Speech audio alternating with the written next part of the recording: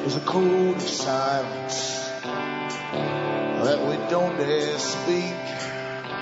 There's a wall between us and a river so deep.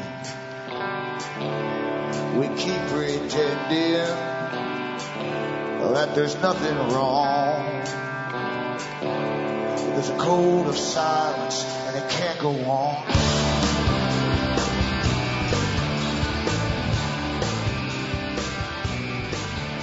Hi folks, I am Alan Watt. This is Cutting Through the Matrix on February the 6th, 2013. For newcomers, help yourself to the audios at cuttingthroughthematrix.com. There's, I don't know how many, there maybe 1,500 by now, audios up there for download, where I go through the system you're born into, a completely controlled system, of course, incredibly controlled and connected in all areas by a capstone, you might call it.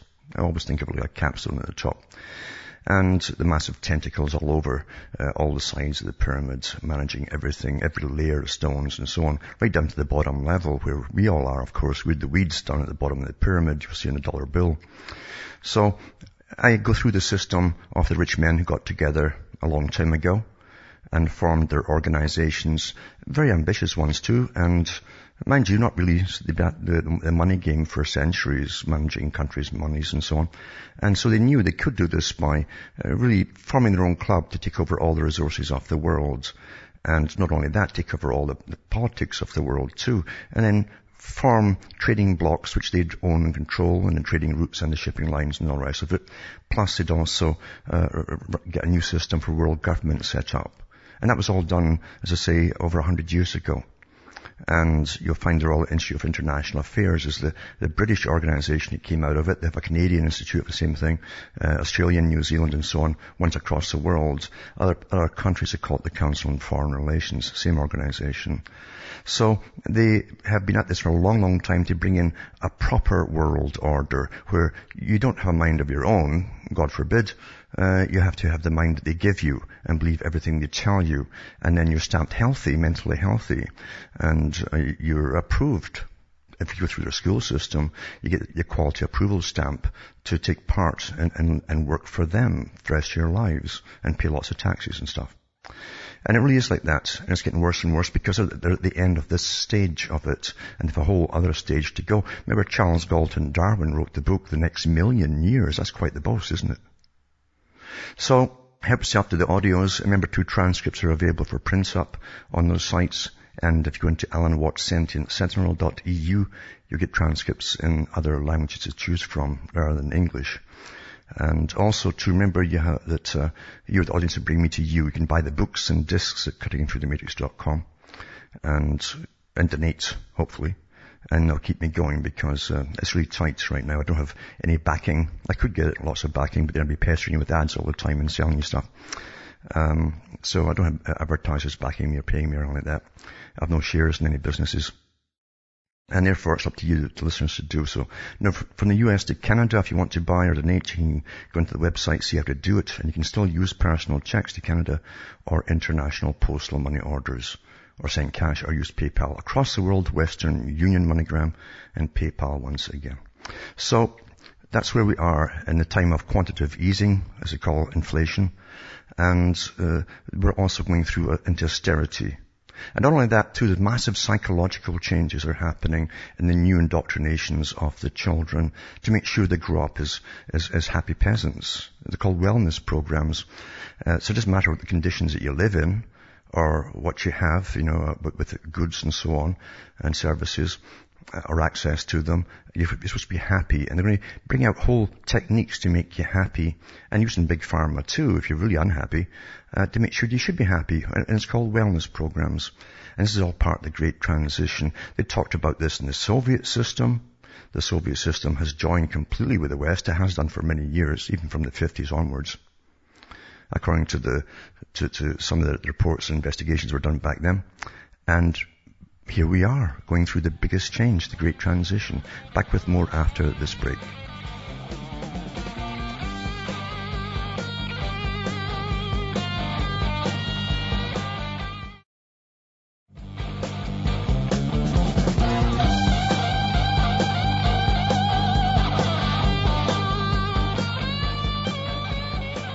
Hi folks, I am Alan Watt. We're cutting through the matrix talking about the big system. The big system we're born into. The system that most folk don't even know exists. They live in TV land. They're indoctrinated at school, they think. And you grow up and all their peer group grows up at the same time with the same indoctrination. They all think they're quite sane. And it's quite easy to give a complete reality for every couple of years actually. It's funny, back in 1934, I think it was Beria in charge of the NKVD at the time and of the Soviet system. He gave talks to the international communist parties that came over at Comintern. And he said at that time, in 1934, that he said, we can now, it should take 70 years, a complete generation, a person's lifetime, to alter society even slightly by massive propaganda and persuasion and techniques and so on. And he said, but now we can do it every 3 or 4 years, and it's going to get quicker and quicker to do massive changes all over the map, basically. And that's where we are today with indoctrination in school from kindergarten on. It's really rammed into them at a very young age. The whole green thing, the one world planet idea, we're all one together and all this kind of happy stuff. Lots of balloons and clown faces all mixed in with it. And then they go on to school and it's further indoctrinated to them as they go into junior grades, and then they go right through their whole career, in fact, in school. It's the same indoctrination.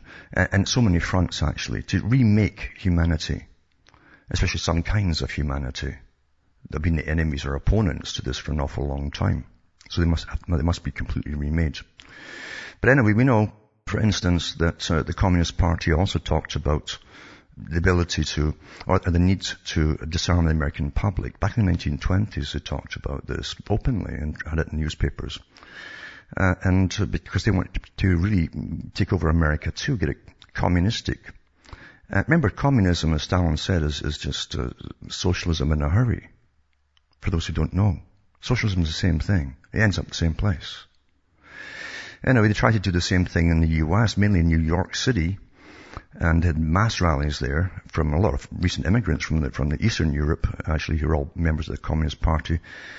They even found it in surveys at that time that over half of them had already taken part in violent acts in the countries they come from to try and introduce communism. Anyway, they wanted America disarmed, and it still goes on today, because the same people who owned communism own it today, under many guises, and they're pushing for the same thing, to make the world safer for themselves. But anyway, Sandy Hook father, it says, absolutely owns gun violence hearing at Connecticut State Capitol. It says, the father of a Sandy Hook elementary school student testified January 28th in a working group public hearing at the Connecticut State Capitol on gun violence prevention. This is Tim Brown of Freedom Outpost reported. Bill Stevens made a statement of defiance against proposed asinine legislation that drew applause from some in attendance, as he reminded legislators that both the national and Connecticut state constitutions affirm the right to bear arms. He says there's no registration, there's no permitting, there's no background checks, yet he advised the panel, reminding them that rights are endowed by the Creator, not you politicians. Isn't that the way of it? So they try eventually reverse everything as time goes on. It says, in order to limit the rights of individuals, there's something called due process, and legislation is not due process. Lockdown is not an option at the Stevens residence, and 911 will be dialed after the security of my home has been established, he declared. That is the same security that my daughter enjoys at home with her dad not available at school in Newtown. That is what you should be considering, not making her dad a criminal. That's what he says. There's also a video up there too. I'll put it up tonight as well on that. And I think he gives a whole talk on it as well. So it just shows you that, no, according to the media, you think everybody was on board with it, but not at all. That's propaganda. It's amazing how propaganda is so simple, isn't it, to work? Because the mass man, there is such a thing as the mass man. And many of you that understand what's going on today used to be part of the mass man until you came out of them and left them behind you. But the mass man really, as I say, takes his reality as it's presented to him. And he takes his indoctrination as it's been presented to him. He never questions anything at all. And he'll go along with the mass, what seems to be the mass opinion, and that's so propagandists have a great time saying, 90% or 100% or whatever happens to be, go along with this or that, on whatever topic, and he'll generally go along with it too, just to jump in with the rest. Doesn't want to be different, you see. But there are the few ones, again, an individuality, remember, they've said at the United Nations, is an enemy for world peace. For those who haven't quite got that, why they're going down on the individual. They want you all to be basically like peas in a pod, with the same opinions, same almost childlike behavior all through your lives, as you mimic what you see on television. Never grow old. Well, you grow old, but you never pretend you're not old, and until you die, basically, and just learn nothing. And if nothing, you pass on to the youngsters. Especially that's very important. You pass on no wisdom at all to the youngsters. That's why also in the Communist Manifesto they wanted to separate the generations.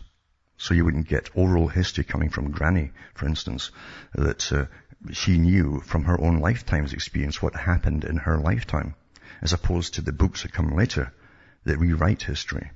It's happening as we speak, in fact. Many of you out there, I'm sure, have seen and read many topics recently, are completely changing all histories of what happened in your own lifetime. Happens all the time. Now, also this article here, it says, the IFS warns Britain that it will borrow £64 billion more than expected by 2015. Have you ever heard of the government making a projection on the cost of anything, including their own borrowing, and being right? Have you ever seen that? That's never happened. But this Institute for Fiscal Studies green budget, I guess it's moldy, money's moldy now, says Chancellor is borrowing more now and plans dramatic cuts after next election. The public sector workers on strike in 2011, it says and it shows you all the stuff because they're cutting them back this year. And it says Britain will have borrowed £64 billion more than expected by the time of the next general election after a weak growth played havoc with George Osborne's deficit reduction plan. The Institute for Fiscal Studies has warned, well, stop going to wars and stuff. Stop handing out all these freebies to big corporations. All that. Stop throwing money down the hole as you fund these so-called novel green institutions that waste money on silly things that fall apart and so don't work, or they go under, go bankrupt. There's many ways to save money. It says UK's leading tax and spending experts. These are the leading tax. The country's bankrupt. But you go experts. I mean, what? What?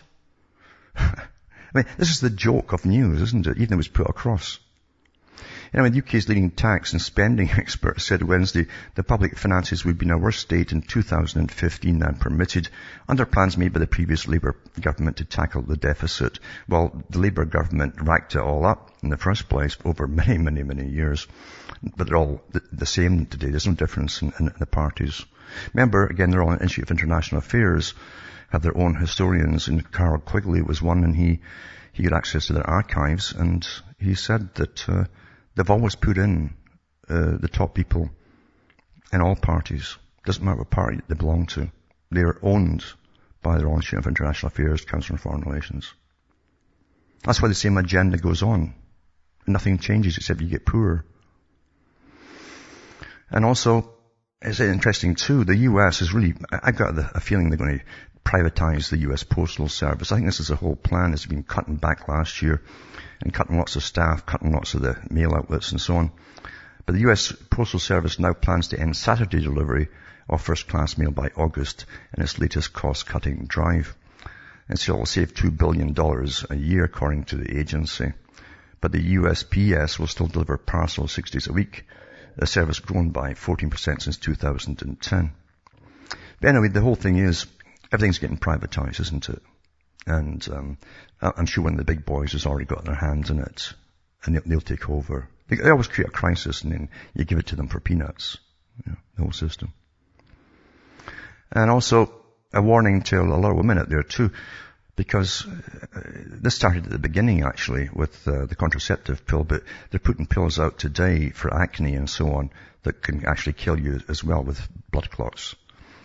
And it says the acne pill for girls that could give them deadly blood clots. French regulators have suspended sales of oral contraceptive hormone treatment, Dianet is called, given to 62,000 women in the UK every year. Usually it treats polycystic ovarian syndrome, a hormonal problem.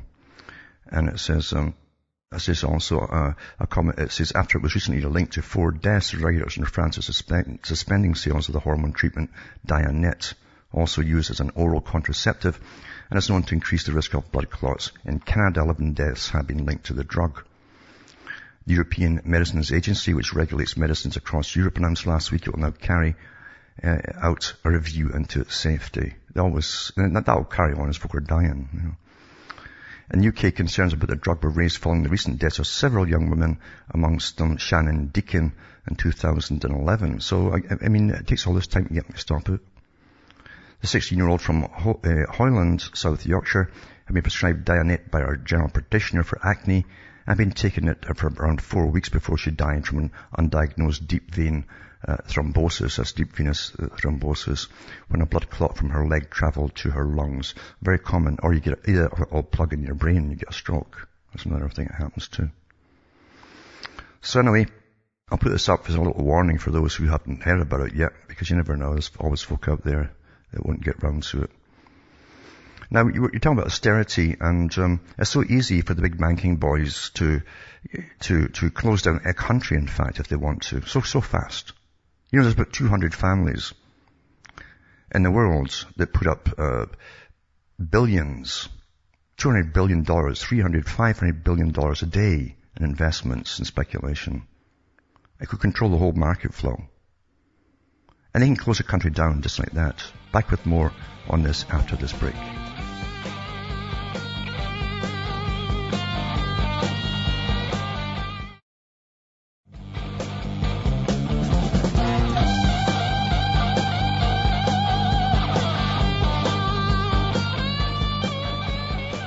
Hi folks, we're back cutting through the matrix, talking about the guys that run the world and how they can crash countries when they want. They don't just crash countries because it's fun. They crash, well, it's probably fun as well, mind you, but they crash it, especially if they hate the country.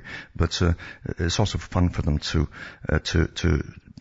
plan it all and see it coming to pass, their whole great plan with every country that they collapse, you see.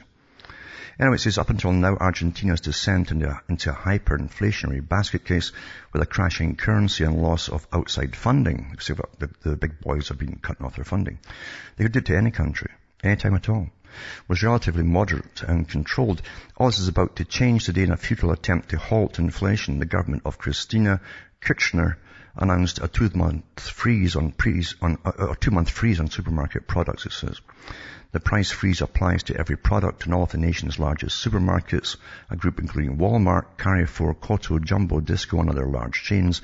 The company's trade groups, representing 70% of the Argentine supermarket sector, reached accord with Commerce Secretary Guillermo Moreno, the government's news agency's Telam reported.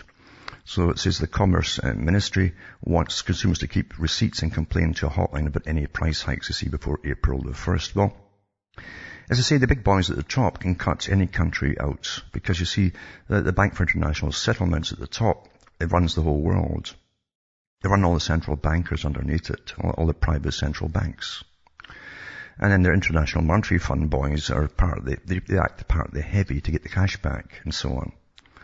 And they can cut any country off it and cause absolute pandemonium anytime they want to. Anytime at all. To any country. And they're going to use it across the world as we go through into this so-called austerity, forced austerity. So, you know, it'll come everywhere. When it's your time, it'll come to you. Guarantee you. Now, I've mentioned before about Obamacare and all that. He employed the Rand Corporation, paid a lot of cash for them to do a survey on the best system and to copy for America for healthcare. And the Rand came back, and it's a PDF which I have, but the Rand came back and said they were going to copy Britain's system, which is amazing because it's how it looks great on the surface. It's just like there's nothing underneath it. It's pathetic. It's been slashed to the bone. But it says, here's an example of what happens in Britain now. I've mentioned too, you can't even get cataract operations for the elderly and stuff like that. You're just past the age and just too bad, just go and die. The widow of 81 starved to death after the council forgot about her for 9 days. This is Britain. Did nothing when care agency was shut by the police. It says, Gloria Foster, 81 years old, was discovered at home, dehydrated and with a faint pulse. She was also suffering from kidney failure and severe bed sores when found.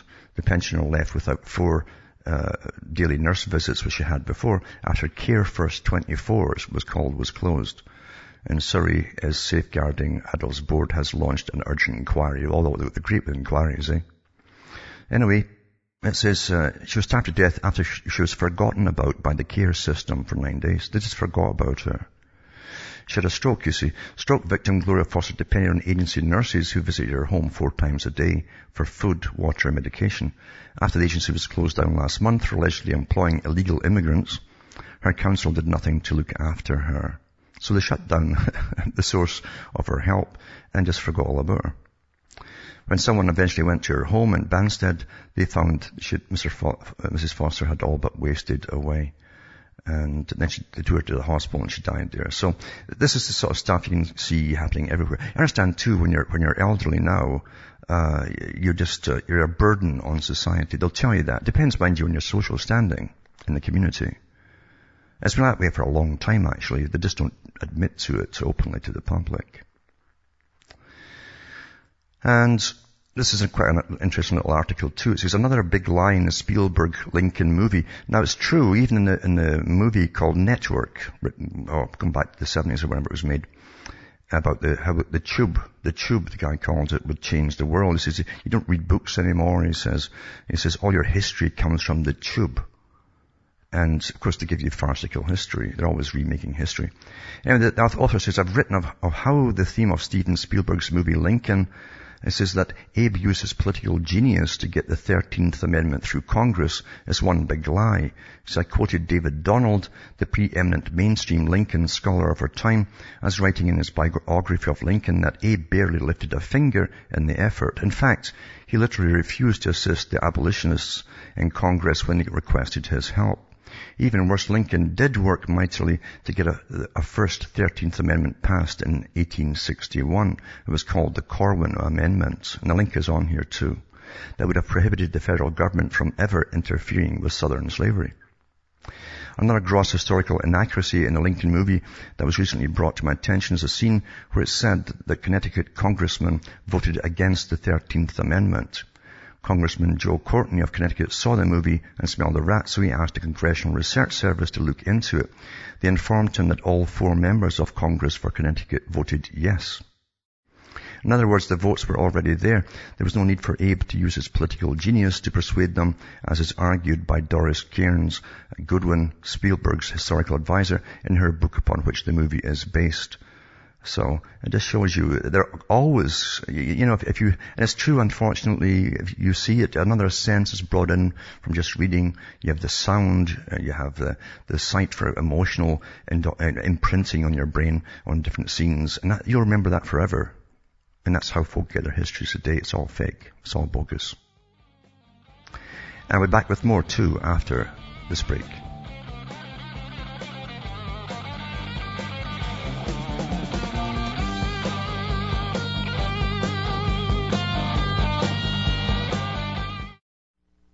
You're listening to the Republic Broadcasting Network, because you can handle the truth.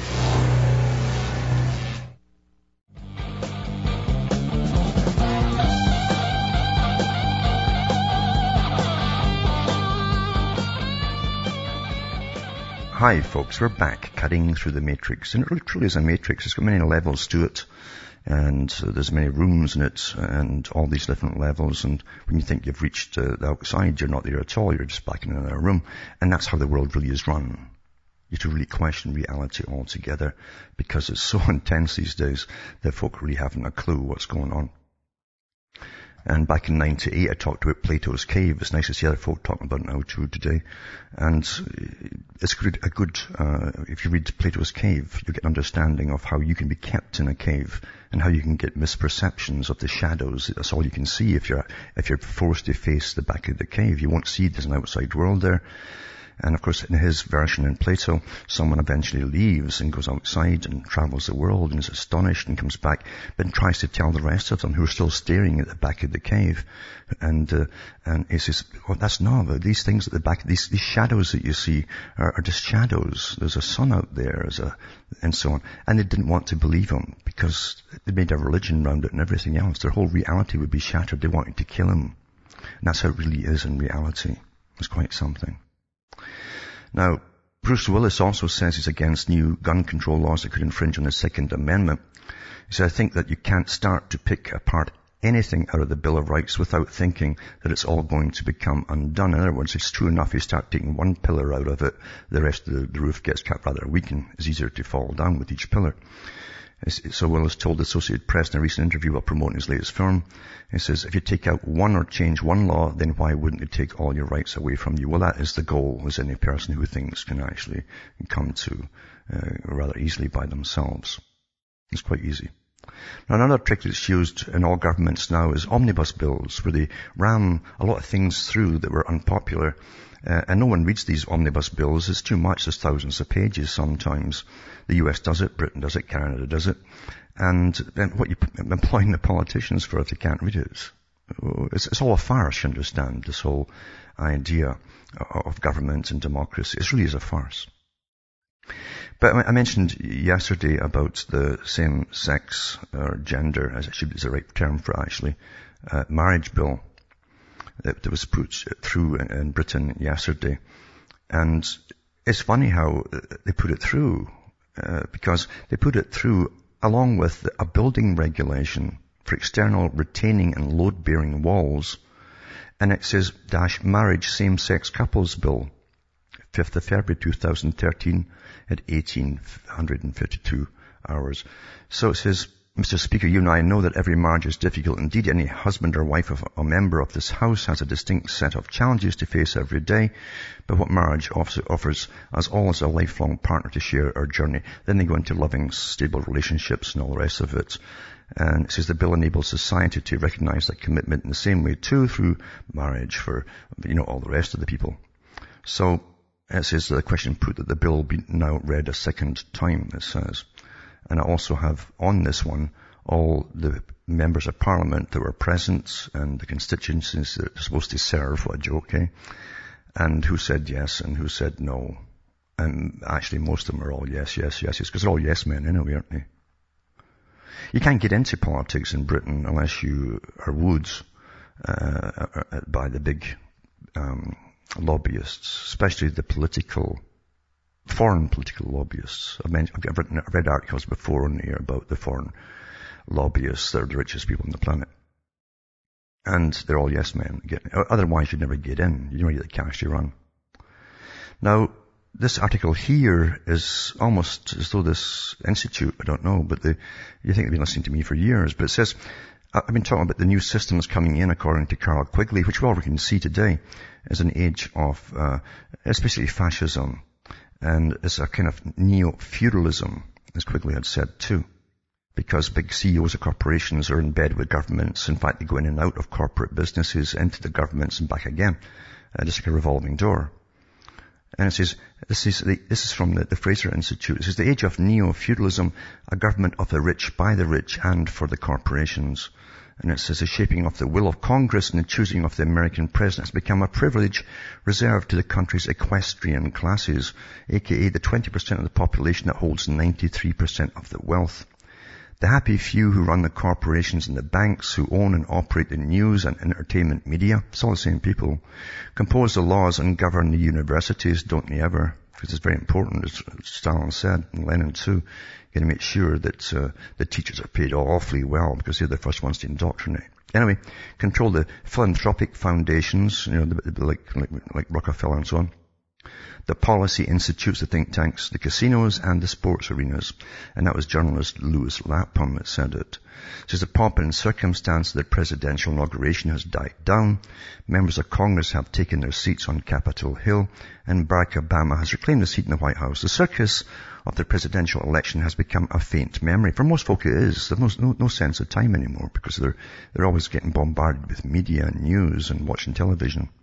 And it's true, they lose track of time. even years. It says, now we are left with the feeling that nothing has really changed, nor will it. This is not by accident. The media circus leading up to the elections, the name-calling in the House of Congress, the vitriol and barbs traded back and forth amongst people who are supposed to be working together to improve the country are all components of the game set up by those who run the show. It's true. It's all a comedy show for you. All the world's a stage, right? It says the movers and shakers behind these engaging but ultimately trite political exercises are the elites, the so-called upper class who benefit from the status quo. The status quo is marked by an economic crisis with no end in sight, by the slow but steady growth of a police state aimed at the lowest rungs of society, and a political circus which keeps us enraptured long enough that we don't question what's really going on. Meanwhile, this elite composed of corporations profiting off our ignorance avoid being brought to task for their destruction of democratic governance and the economy. Well, these guys run the economy, but they always have, you understand. These are the corporations who set our economy into a tailspin and were then rewarded with taxpayer money. These are the corporations who write laws which eliminate real competition in the market in order to secure their profits, like free trade. It's true, free trade is not for everybody.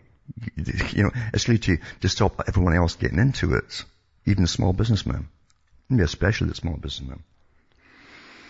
Anyway, it says here, through lucrative government contracts, because they're all getting profits through government contracts. Now look at the articles I've read over the years.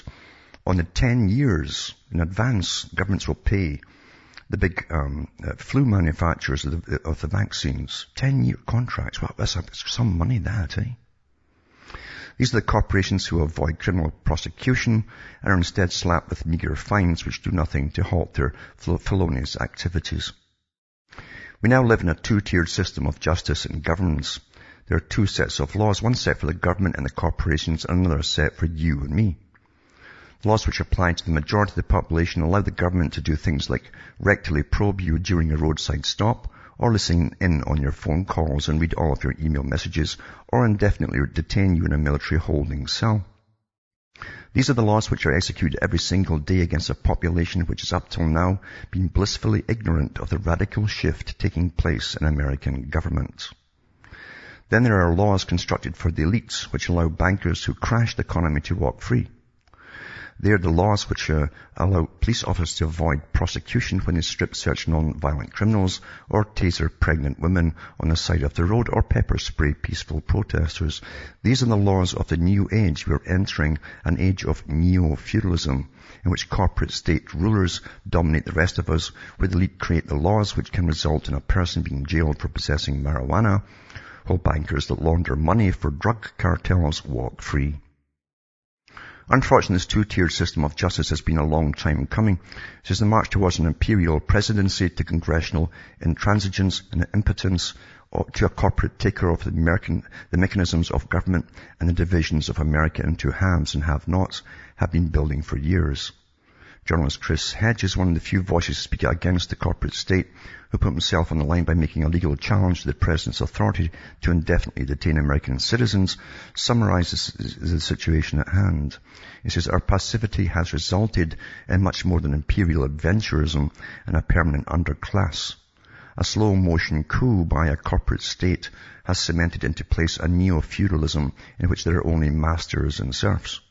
And the process is one that cannot be reversed through the traditional mechanisms of electoral politics. And I hope you understand that, what you just said there. This process is one that cannot be reversed. It's way beyond that. Through traditional mechanisms of electoral politics. Since indeed electoral politics are off the table as a means of reforming the system. They're so thoroughly corrupted by corporate money that there's no chance even for a well-meaning person to affect any real change through Congress.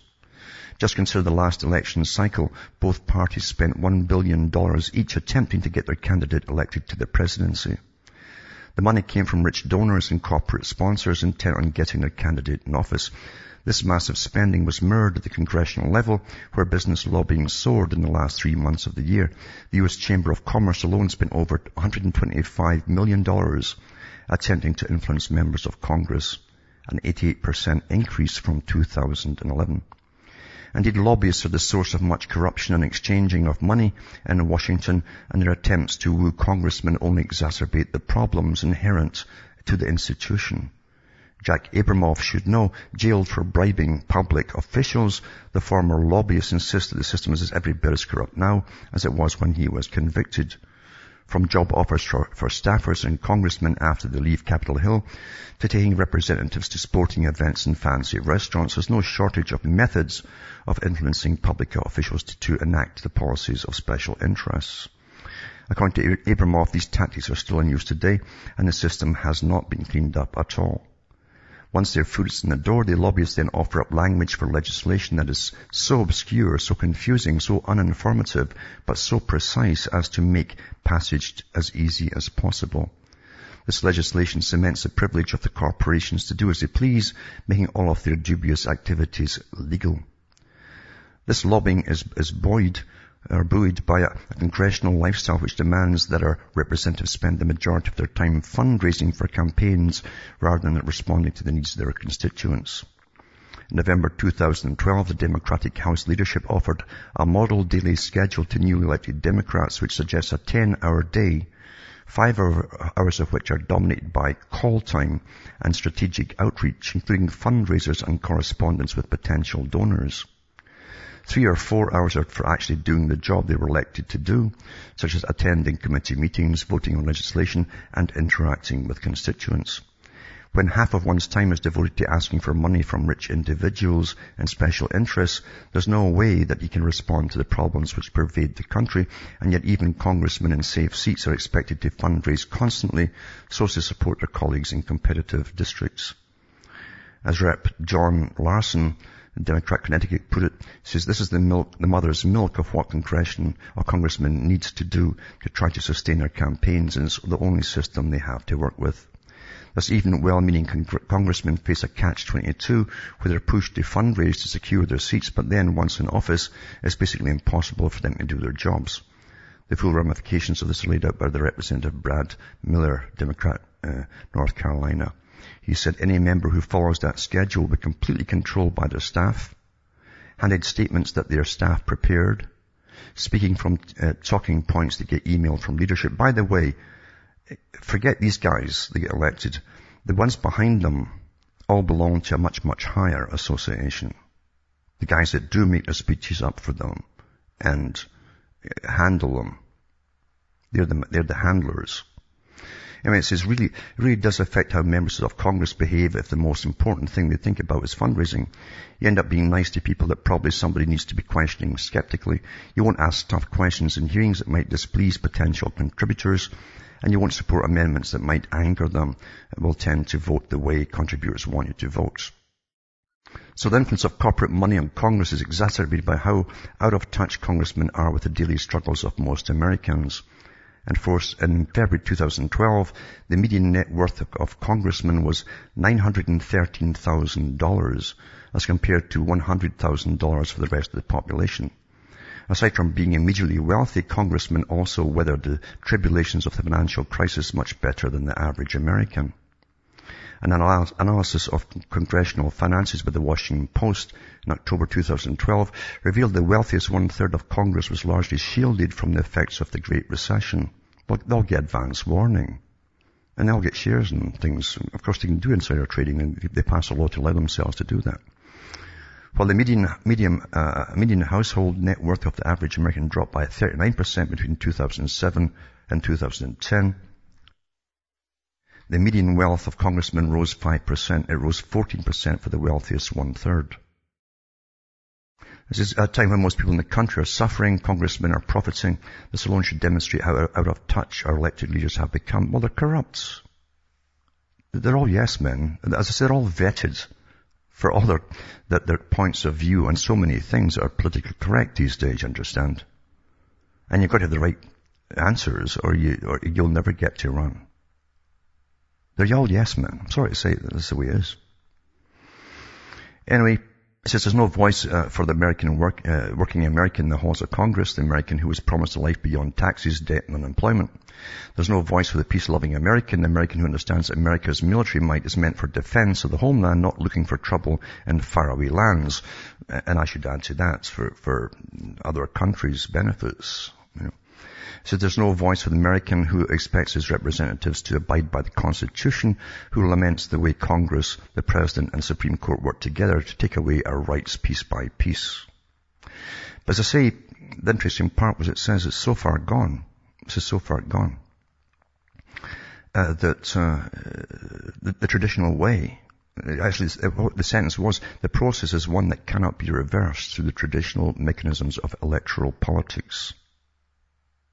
You understand what that means? I hope you really, really understand what that means. It's that bad now. Completely taken over. America's taken over. It was a long time ago, actually, by those who came in and bought over the media, gave you all your Hollywood entertainment, got into politics, got all through the universities as professors to teach the far, far left, it appeared to be far left. Political correctness and all the rest of it for a new world type of system. The two over a long time ago. They also run the banks. So there you go. What's the answer? Well, I'm sure other people have different ideas. Anyway, it says, I've mentioned this before too, thousands of Indian women in India are having their wombs removed in operations that campaigners say are unnecessary and only performed to make money for unscrupulous private doctors. I'll put this article up tonight. Now, and they give you different people that they talk to and so on, and their life story and all that. But the fact is they've been conned into it. There's some of them only in their 20s, early 20s, these women. But the fact is, it's a depopulation program. And it's just surprising this magazine doesn't go in and tell you that. It's part of the depopulation program now that they're into the World Bank and all that. Back with more after this.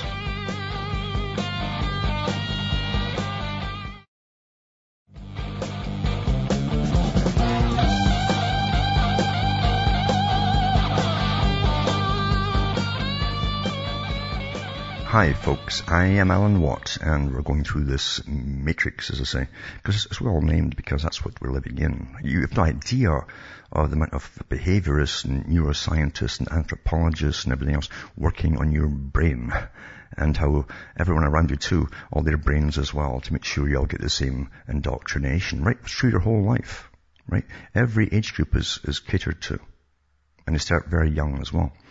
Now also, Toronto used to be called Toronto the Good until Pierre Trudeau, who was a communist, took over under the Liberal Party. And he, as I say, he led the Comintern Young Communist Party of Canada in 1952 over to Moscow. But once he got in on the Liberal ticket, he really transformed everything, left massive debts and broke the old heritage bonds and so on. And it's been downhill ever since, because that was part of the big world plan, of course. So it was called Toronto the Good up until that time, where anybody could stroll around Toronto anytime, day or night. Even children could do it if they wanted to, but they would never get touched, molested, or bothered. That's how it was. But here we have Bunny Ranch brothel owner. It says the Bunny Ranch wants to set up shop in Toronto. I'll put that link up tonight too from the Toronto Sun. And so it's a chain of brothels. The guy's got apartments across the states and other places. And Toronto's now, you know, they've thrown out all the bawdy houses, B-A-W-D-Y, and laws that they had. And so I guess it's legal to have brothels and all that. But Mel Lastman, when he was a mayor of Toronto, said he would do that. He took all party councillors over to Holland, the red light district, on the taxpayers' expense, of course. A lot of his relatives too went with him. And they're all on the council as well. And he said, yeah, we should import this system of red light district to Canada and try it in Toronto. So here it is, folks. Here it is. Also tonight too, the UK government plans to track all web use. MI5 is installing black box spy devices to monitor British internet traffic. No great thing there, because I've been doing it all along anyway, by other means and so on. So it's no great shock whatsoever. But all British traffic now. It says the members of Parliament's report outlining spooks take on the draft communications data bill, they call it. And it says, The UK spy agencies want to install black box surveillance devices across the country's communications networks to monitor internet use. That's all internet use and their emails and everything else. But I mean, they've been doing it all along. They also have a system called Deep Packet Inspection to log data from communications ranging from online services like Facebook, Twitter, Skype calls, and family members and visits to pornographic websites. They should take the whole parliament in there too, because they're always getting caught at it. And then I always give you the same story, but civil liberties and privacy campaigners, these are the authorized ones that never do anything, have reacted with outrage, saying the technology will give the government a greater surveillance capability than has ever been seen. But that's the agenda, folks. It's going to get worse and worse and worse. Anyway, it gives the UK intelligence agencies perspective on the government's draft communications bill, which is intended to update surveillance powers. See, you accept it little by little. You adapt and you adapt and you adapt. Then they push it again and you adapt, and they push it again and you adapt. And that's how things really are, folks. Rather sad, isn't it? And also, too, New York Medicaid executives' their pay is sickening, it says. Now, it's supposed to be charitable, not-for-profit. Some of these guys in New York, where else? One guy's raking in $2.8 million in this charitable, not-for-profit, Medicaid-funded organization. And 14 others topping $500,000 in pay each, an explosive congressional report has found. And many of them are raking in more than $200,000 a year. It's not bad, being in the charity business, as folks get tossed out in the street when their insurance runs out. From Hayes, myself, Ontario, Canada, it's good night to me. Your God or your gods go with you.